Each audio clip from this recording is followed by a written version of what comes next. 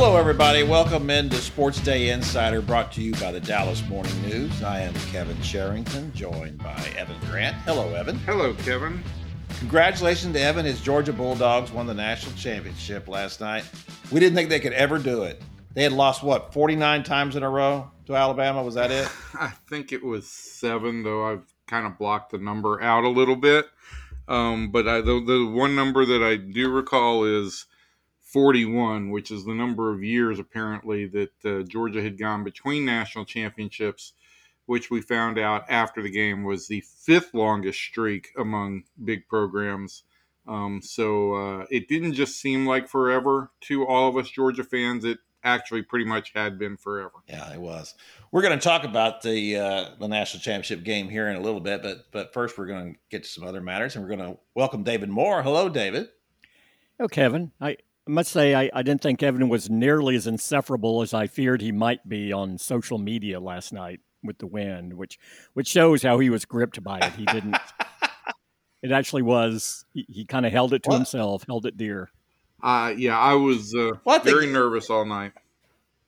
I think Evan's just kind of naturally insufferable. He doesn't really have to go out of his way to be insufferable.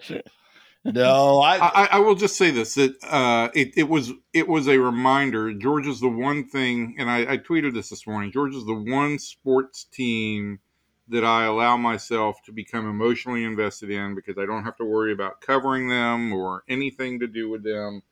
And it was a reminder last night just how fulfilling it is when you are legitimately emotionally invested in a team and you watch them all the way through and see them end up with a championship, what that feels like. And I know that's what Cowboy fans and Ranger fans and now for over a decade, Maverick fans have all wanted to go through again. And it's good to have that appreciation again of what these fans and what readers truly want to experience. It is a good feeling, and it reminds you of what you're trying to chronicle for people who choose to read about those teams.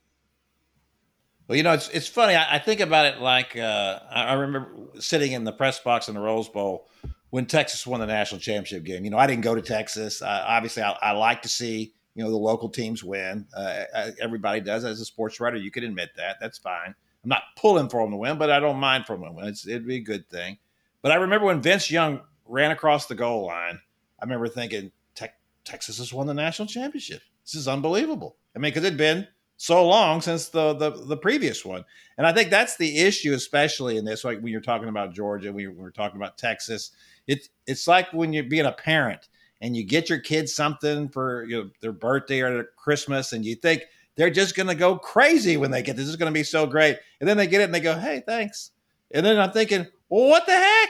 Why weren't you more excited about getting this? And then I realized it's not like it was when you were growing up and you got a pair of socks for Christmas, and you waited years and years and years to get whatever it was that you always wanted. And when you finally get it, you just broke down in tears and sobbed. They had to call the ambulance and take you away to the hospital because you were just so excited about having gotten that thing after being denied all those years.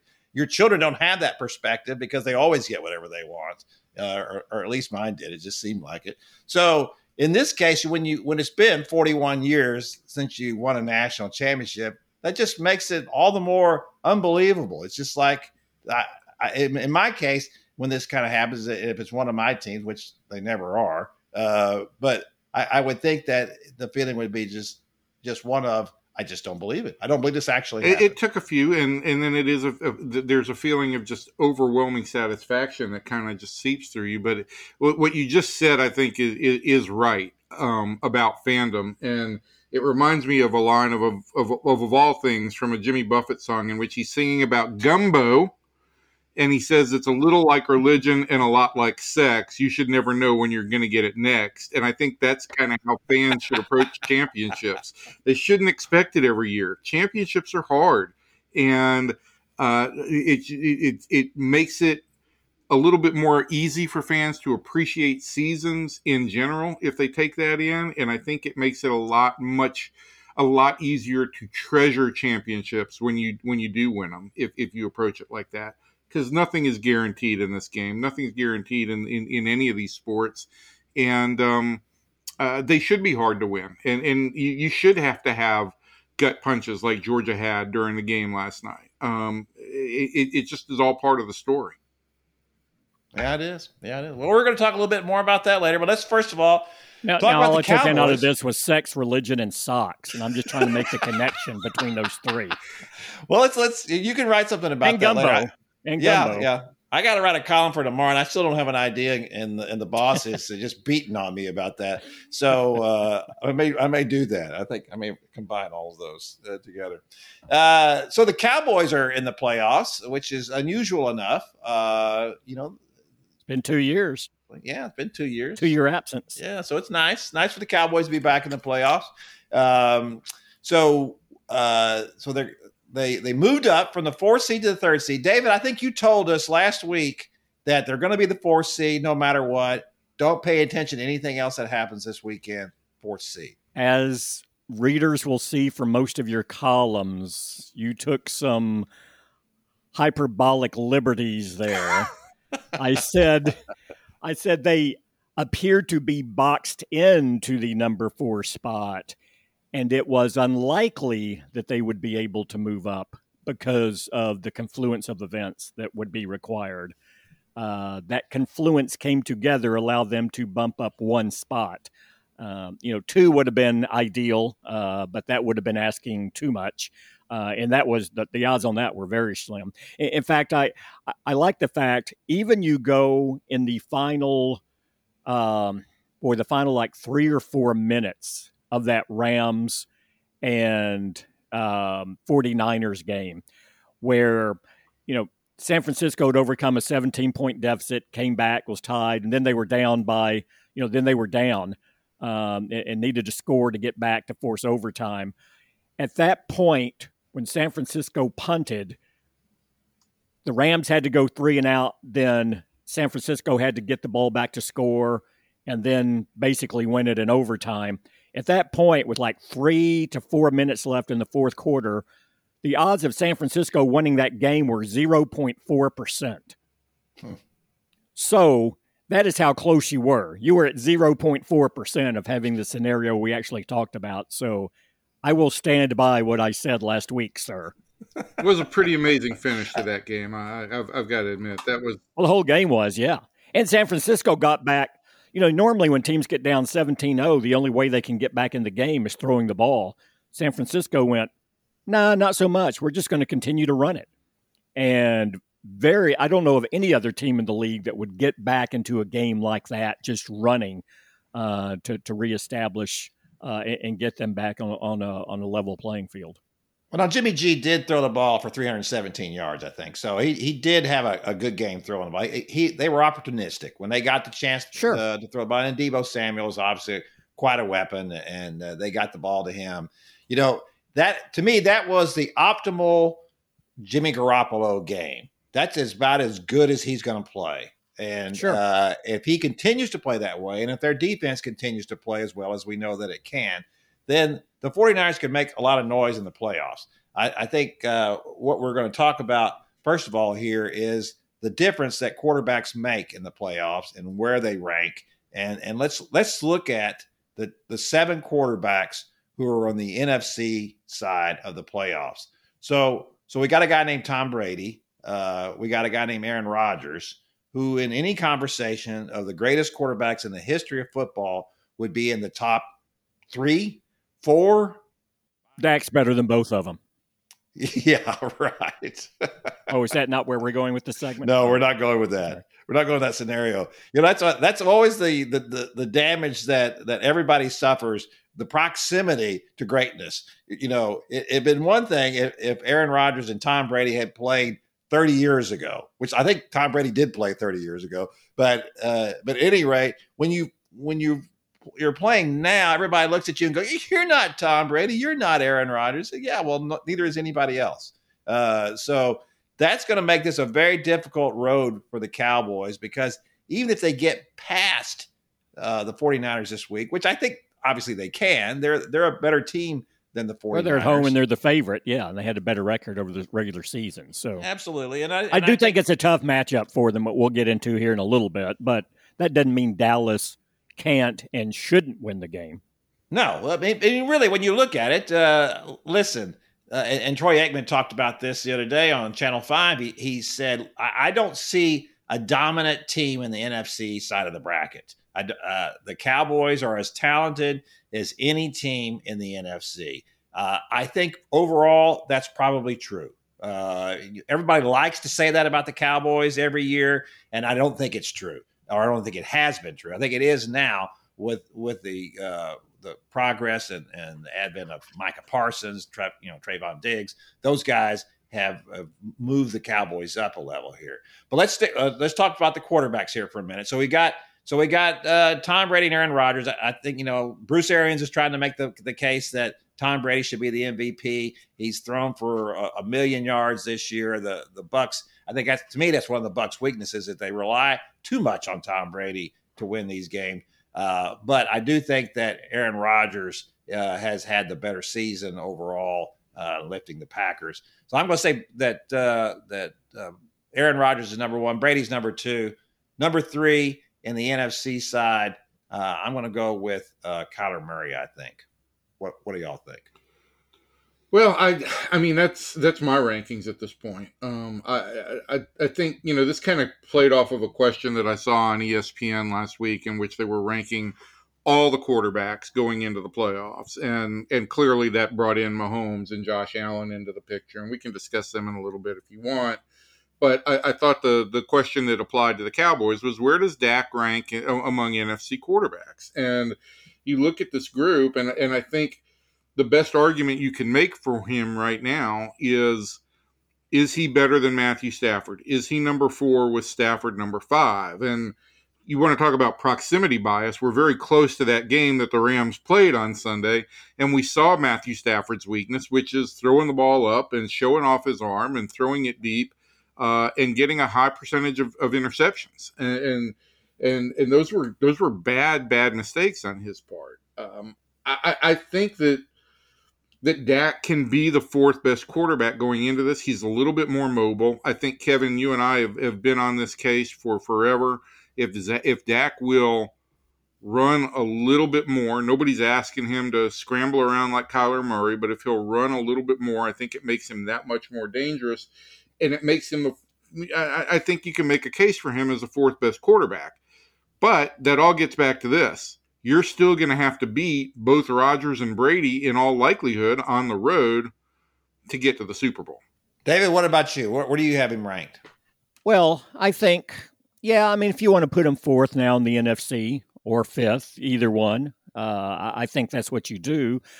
I would argue that this is what this time of year does. It changes the order of the quarterbacks. Dak Prescott has only one postseason win. You can't continually, if we're still having this argument 2-3 years down the road and he still only has 1 or 2 postseason wins, he's going to rank in the bottom strata of what the playoff teams are.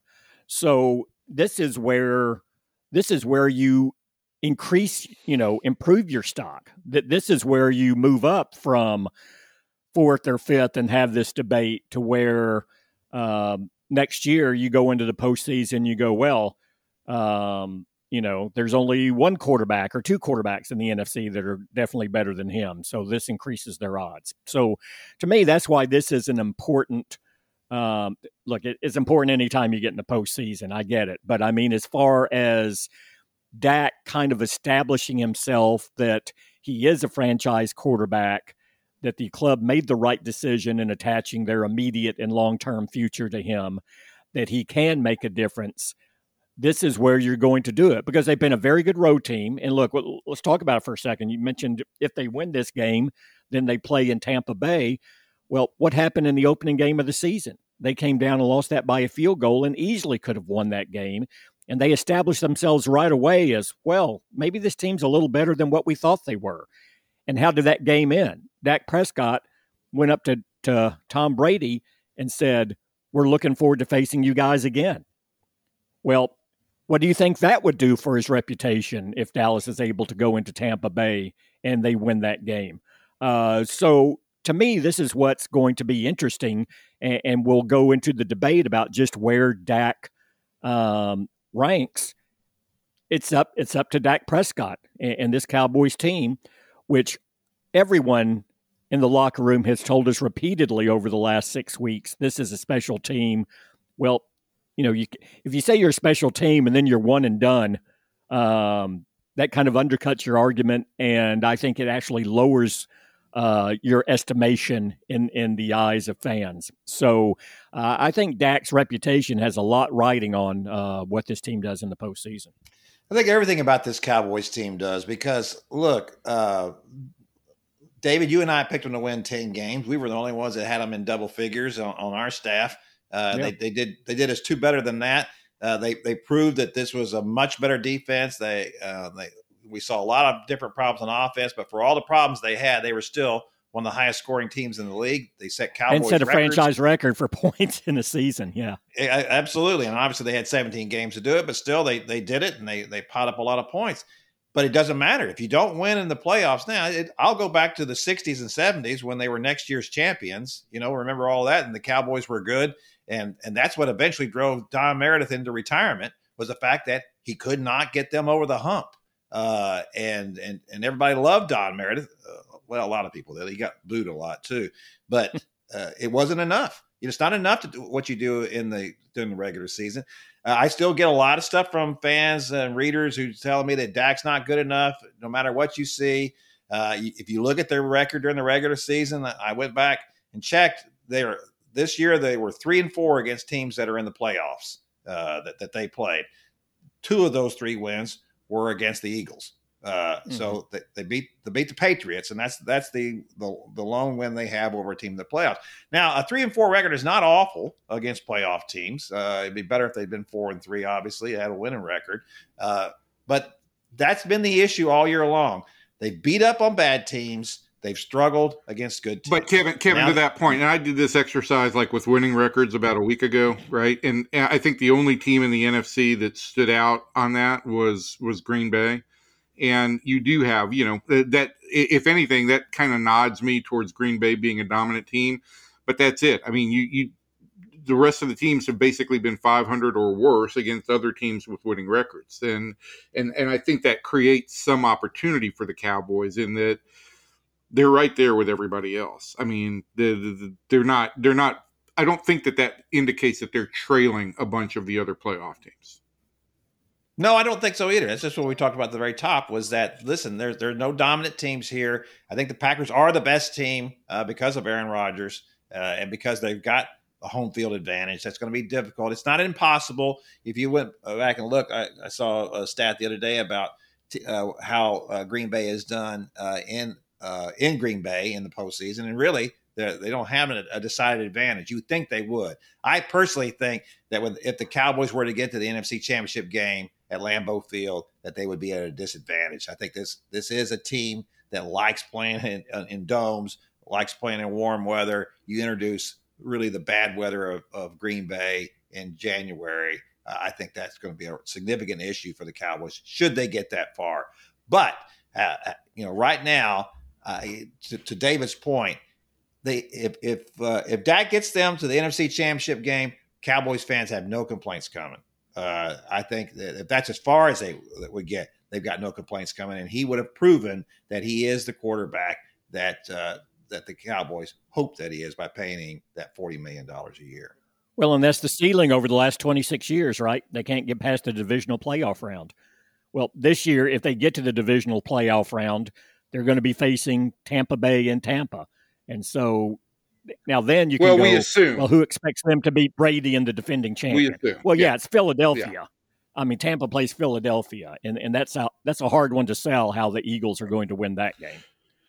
But I do think this is a different the whole dynamic with Tampa Bay. Tampa Bay is holding on to get back to the Super Bowl, where last year they were surging to get to the Super Bowl, and I think there's and they have some key injuries as well. I think this is and to me, if you're going to catch a defending champion, the earlier you do it in the playoffs, the more likely it's going to happen.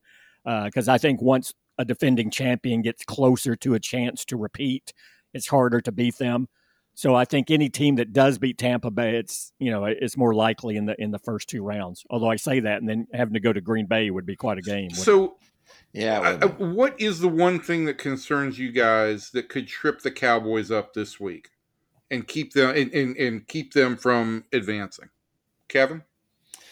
I think they got to stop the run. That's what the 49ers want to do. They want to run the ball. They know that they can't get Jimmy Garoppolo can't get in a duel with Dak Prescott because of all the weapons that Dak has. I mean, Garoppolo has Deebo Samuel, who is certainly a terrific wild card in any kind of game because of all the different things he can do.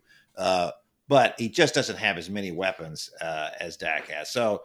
And the Cowboys have trouble stopping the run. For all the things that the defense has done this year and all the advances it's made in turnover margin and everything that has been able to produce with Dan Quinn's defense, they're still not great at stopping the run. And I could really see that becoming an issue in this game. David? I agree with that completely. I'll do a slight variation on that kind of plays off of that. Yeah, I think they are going to run the ball. They want to run it between 30 and 40 times, which a lot of teams don't do. And I've thought the run defense has been the weak defensive link for Dallas all season. There just haven't been a lot of teams built to sustain it and do it. San Francisco is.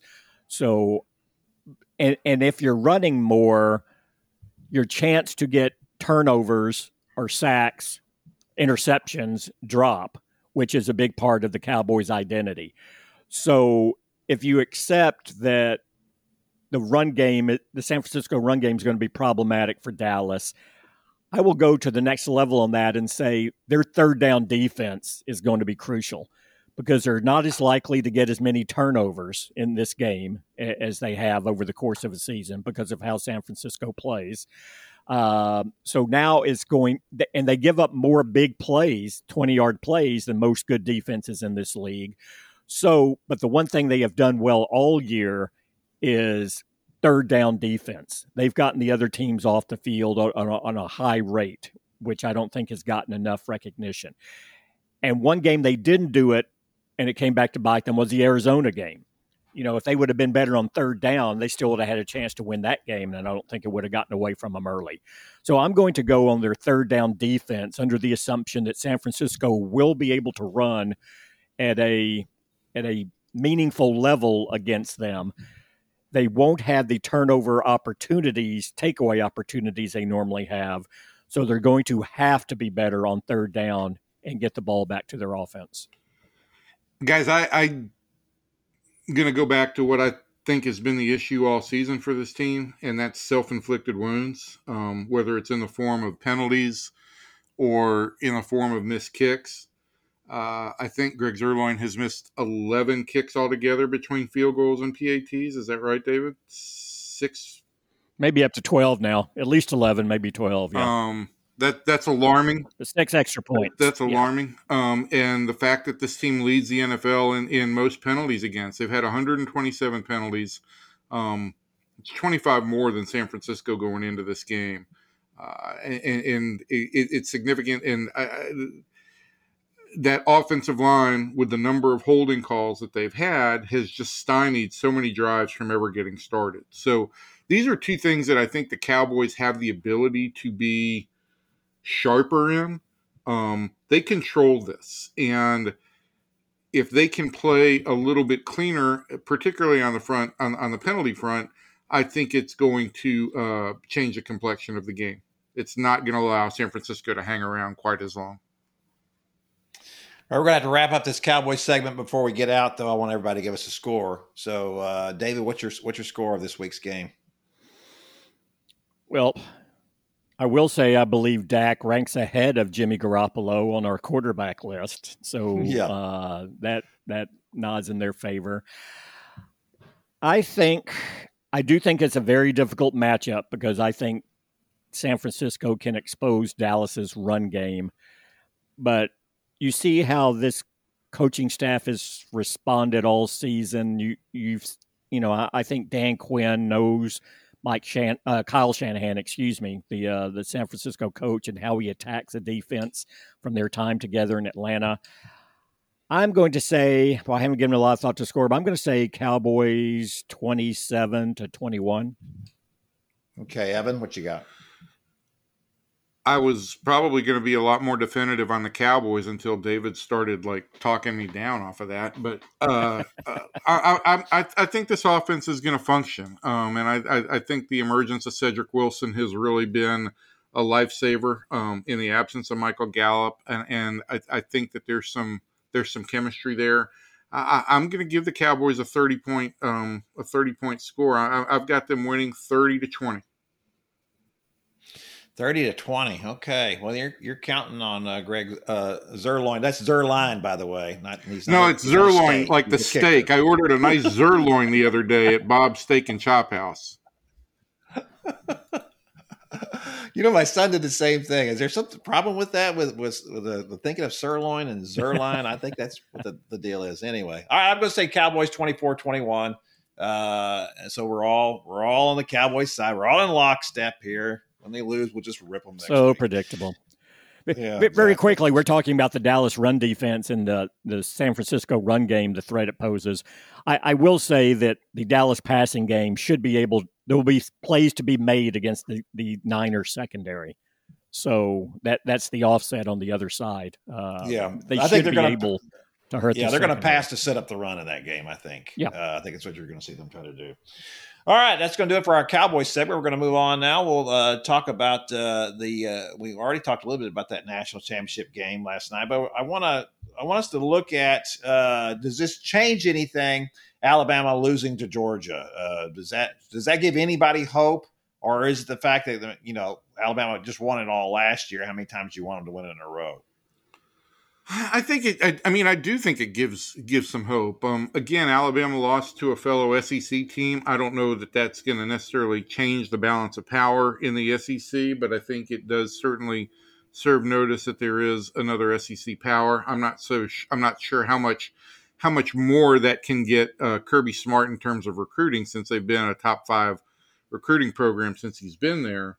But I think getting over that hump is significant. I think the people that it impacts most are A&M, Texas, and Oklahoma, because this is just, A&M's always going to have the Alabama issue in the SEC West.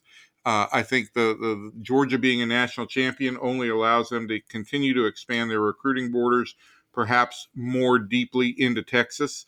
And for Oklahoma and Texas, it just serves notice that they're coming into a conference in which they're not going to be the dominant programs. They will be upper tier programs, but certainly not at the top rung. And those for me are the people that are most impacted by what happened last night. I think there will be another round, and we always have another round of conversation about how large should the playoff field be. I've never given that a ton of thought. I just went back when we were looking at this, Kevin, and again this year your playoff margins in the semifinals were 3 touchdowns apiece in both semifinal games, and the national championship game has traditionally been a 15-point spread between the winner and the loser. My point is, I feel like the committee has gotten it right, and I think it's still the right number of teams at this point. I don't know that I see a need for expansion. I suppose Oklahoma State or Baylor would like to say something about that at this point in time, but I just don't see it. David, what do you think? Well, just to start at the expansion talk, I think it's very clear who the top 2 teams were this year. So expanding it wouldn't have settled that issue. What strikes me when you talk about expansion, the argument for expanding a field usually is always on the exceptions or what you feel was a worthy team that got left out. But I think if you look at it historically, really what you do when you expand a playoff field is you allow more teams that really have no shot of winning a national title into the mix. So are you expanding the field for the 5 to 10% exception year in and year out? Or should you just keep the integrity of the field the way it is? Look, there are market forces in play too, right? Yeah, I was going to say, let's not forget the real reason for expanding the playoff, which is more money for everybody. Yeah, and you keep a section of the fan base engaged longer. Even if they know they don't have a chance to win a championship, the excitement of, well, hey, what if we beat a couple of teams here and go around? No one expects us to win this one game. So what happens if we win this one game? So, from a marketing standpoint, you're selling anticipation and excitement, and you're keeping more fans nationally engaged longer. So from that standpoint, it will happen. But competitively, I don't know that it's really going to alter who you have. I think the numbers now account for the best teams. Now, with Cincinnati, one of the top 4, you could probably put another team in there. But whatever team you wanted to put in there, Kevin, would they have gotten to the national championship game last night instead of Alabama or Georgia? Yeah, I think the whole argument about who's going to win, could these teams actually beat those teams anyway? Aren't we just trying to get to the best team, and who's the champion anyway? I think that was always the argument forever, right? Before we had any kind of playoff, before we had the BCS, is that we just want to crown a national championship, a real one. We want to have the best team. Well, we're all tired of that now. We're all tired of figuring out who the best team was. It's always somebody from the SEC. So the argument of the rest of college football is, let's make it at least more fun for everybody else. If everybody else is going to lose to somebody from the SEC, let's at least give them a little bigger stake in the pie, a little more money here, a little more excitement, because there are a number of things that can happen out of a 12-team playoff. And let's talk about that real briefly, about why it's 12 instead of 8. It's 12 because that's what the SEC wants. The SEC feels like we're already doing great, right? With 4 teams, we're getting 1 or 2 teams in every year. So if we get to 8, that's not going to really that's just going to incorporate some other schools. If we get to 12, then you got to take more of us. Then there's going to be 2 or 3 of us in the playoff, then maybe even 4 in a 12-team playoff. And that's why the SEC was signing off on the 12-team playoff. That's one of the reasons why, because of what happened by taking Texas and Oklahoma. That's why everybody else shut down and said, all right, we're not giving the SEC what it wants. We'll just stop all this talk about expansion or at least to a 12-team field. But the benefits of a 12-team field are, what do we have in bowl games now? First of all, nobody pays any attention to the other bowl games. If you have 12 teams, now you're incorporating more bowls into that structure. You're making these games more viable for everybody. They actually mean something now. It's not just a game to go to and have fun and go to the beach and whatever. And then secondly, along those same lines, you're going to get fewer players saying, you know what, I'm out. I'm not going to the bowl game. I'm not going to become Jalen Smith, blow out my knee and ruin my NFL career. If you're in a playoff, you're not going to see players doing that. They'll stay with their teams then. There'll be too much pressure from within for them to go ahead and play. So from the best players on the best teams will still be in the actual playoff. And third, I'm going to make 4 points. The next point is going to be that you're going to make a team play teams more often. What did we see happen this year? Alabama beat Georgia convincingly in the SEC championship game. There was no reason to think that, at least I didn't think, that Georgia was going to come back in the national championship game and win that. I just didn't think Stetson Bennett was good enough. I mean, it was one of the funniest things to see in last night. I saw a quote from Joel Klatt saying that if TJ, I've forgotten his last name now, Evan, the other quarterback. Oh, JT Daniels. Georgia. JT Daniels. I'm sorry, TJ. JT Daniels. If he's walking, why is he not playing? And then 5 minutes later, all of a sudden, Bennett has just turned the entire thing around, and those look like the worst tweets in America. So that was really funny to watch that. So there's always a possibility that something can happen here. The fourth point is I watched Hoosiers the other day. All right. How many times have you watched Hoosiers? It's really, all things considered, a pretty good sports movie, just simply because of the fact that all of those guys could play basketball, except for Ollie. He was terrible. But everybody else could actually play basketball, so that made it watchable. But the deal is that you're not talking about one of these teams winning every year. You don't need a Cinderella to win every year. When Milan beat Crispus Attucks, if they'd played 10 times, Crispus Attucks would have beaten them 9 out of those 10 times. They beat them once. And so that lasts forever. So really, that Cinderella story of somebody rising up and winning that game, we don't expect that to happen, for maybe 10 or 15 years. We're just going for the one time it does happen. We'll make a movie about it, and we'll be good for the next 50. So that's my point. Evan, your rebuttal. I could see a situation in which you enlarge the playoff field to some extent to account for some other teams, but I also feel like there's got to be a significant advantage to those top four. And if you want to make them all have to be conference champions, that's fine in my mind. That would have put Georgia in a different bracket this year, in which they would have had to fight their way back in. But I do agree with the idea of bringing some more importance back to the other bowls, or more of them. I can't speak to, the idea of players playing all the way through. You just don't want to see what you had happen last night, with Williamson. But I could see the idea of more bowls creating some more good storylines and bringing a little bit more importance to the bowls. I just don't feel like those teams that spend the entire year playing in premier conferences and playing some premier non-conference opponents, I don't think they should be on equal ground with teams that don't win those conference or those conference championships. Yeah, we can certainly make the point that and that's the case, right?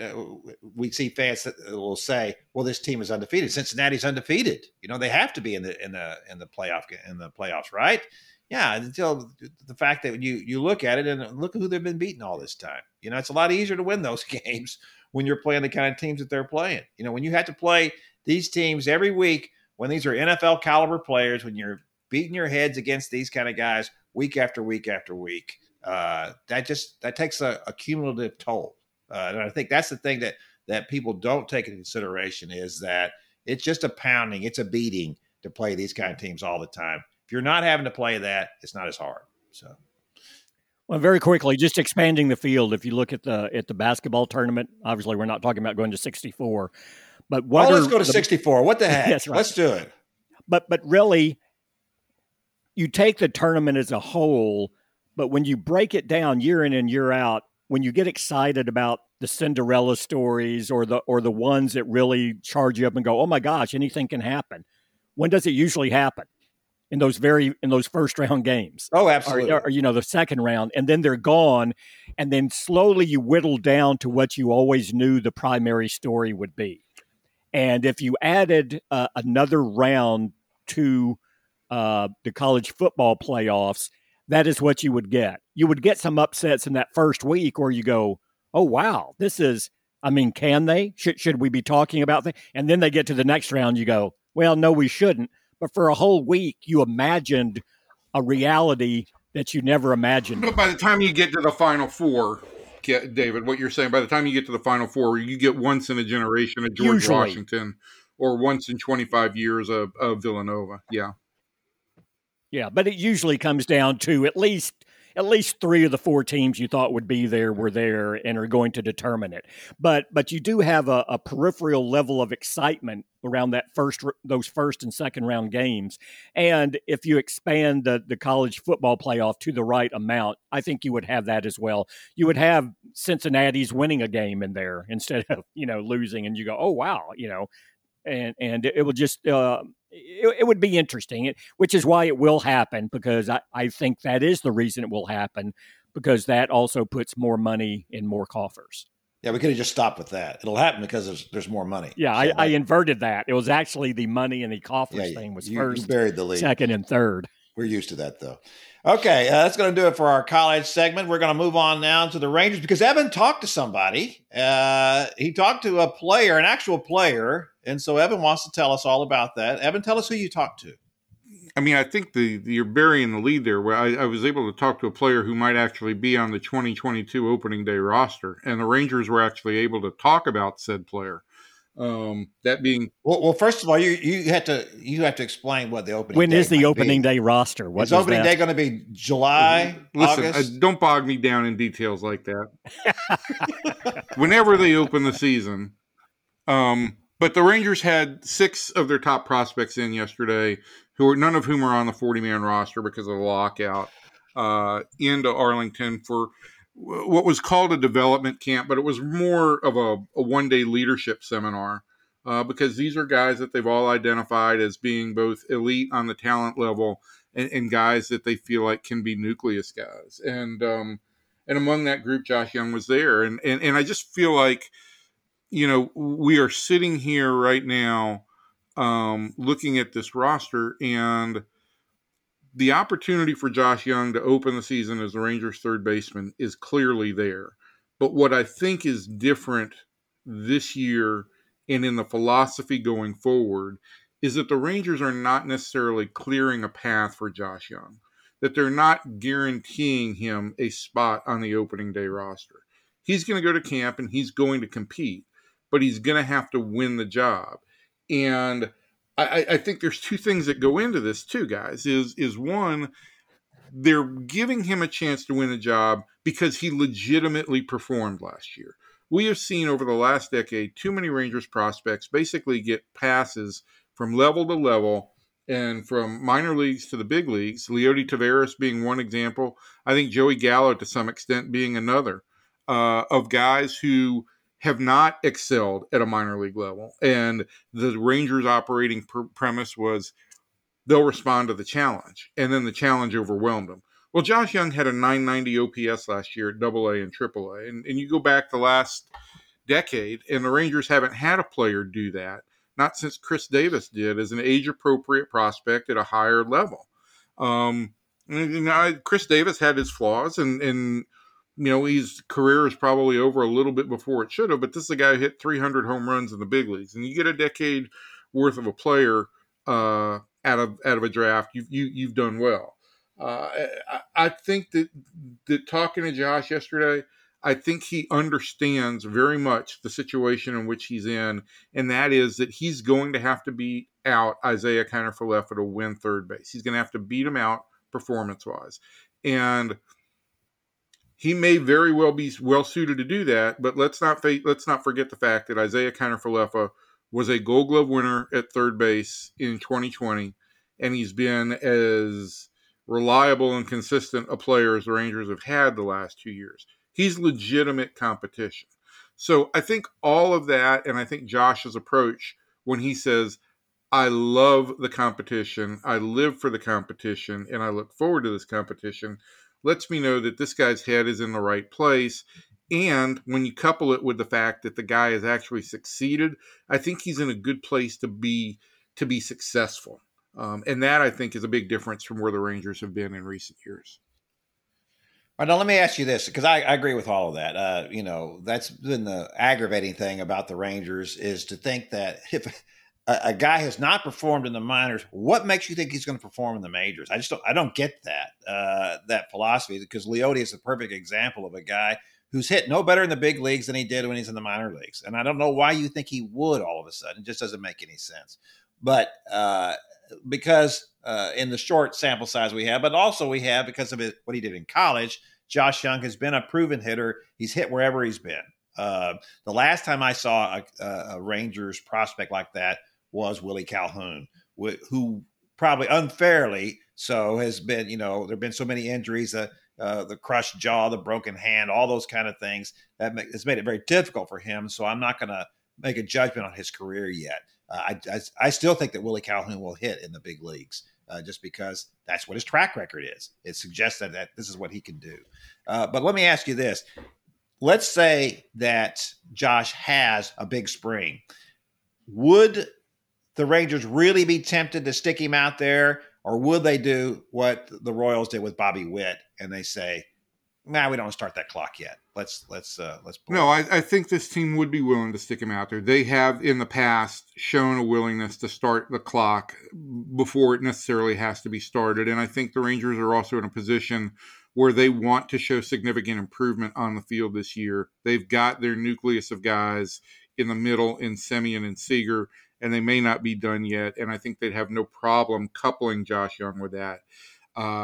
And if Josh plays well, it opens up some possibilities that, the Yankees are still in the market for a shortstop and could be a potential trade partner on Isaiah Kiner-Falefa, or you could legitimately turn Isaiah Kiner-Falefa into that super utility guy that you've always really wanted to have, a real super utility guy who's an asset by playing multiple positions, maybe even incorporating some outfield work as well. So I don't think that I don't think that I would put any qualifiers on this competition. I think it is go out and play. I think the Rangers will be more than willing to give Josh Jung the third base job if he earns it. But it comes down to it comes down to meritocracy at this point in time, and that's going to be proven on the field and in how he carries himself, in terms of doing his work.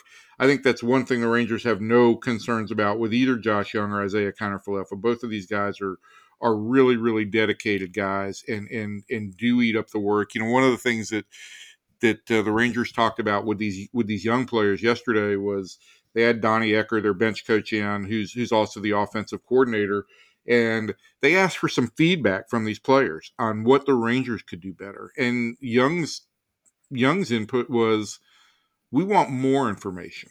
He is part of this generation that has digested information and lived on data and made himself better with the data. These guys can handle it. And he actually had the gumption to say, give us more of these tools. These are resources. Let us use them. So I think that there's going to be no concern with Josh Jung taking the information or the processes that are given to him and applying that to improving himself. Yeah, I think it's interesting the question always is, you don't want to bring a guy up and then be overwhelmed, and then he regresses because of that. I don't think that Josh shows any of those characteristics. I think he all the things you just said are what we've heard about him, that he's this kind of guy, smart guy, who's done everything they wanted him to do, is adjusted his swing somewhat, his approach at the plate a little bit instead of going the opposite way all the time, develop a little pull power. He's a good enough fielder, a guy that, that they in college, they moved him from third base to shortstop when they had a problem there, and he handled that without a problem. So I think this is a guy who can probably handle all those things. And I think the bigger issue for the Rangers is that they want to make a big leap here. We know that they're not going to be contending for a run in the postseason here, and they're not going to make the postseason this year. But they need to get up to close to 80 wins, I think, so they can make the next big jump in 2023. And then when they should be able to be competitive at that point. And I think to do that, they're going to have to get more than just production out of that middle infield. They're going to have to get production everywhere that they can get it, and they have to, and you have to maximize the money you just invested in these two guys, and the money they're going to invest in other players as well. You can't just let this a whole year melt off of their contracts, and they were terrible. This team has to make a big jump this year. The new guys have to be a part of that. They have to be a part of it, because you couldn't have done it without the new guys. There wasn't anything there to make a leap with. So this is very important this year to me. The Rangers have to get close to 80 wins. They have to take whoever they can get to get them to that point and make them more competitive. There's no turning back. There's none of this, well, let's run this guy out here and see how he plays. There's going to be none of that. I think the only spot on the field where you might be able to say that is at catcher. And that's simply because you can't fix everything in 1 year.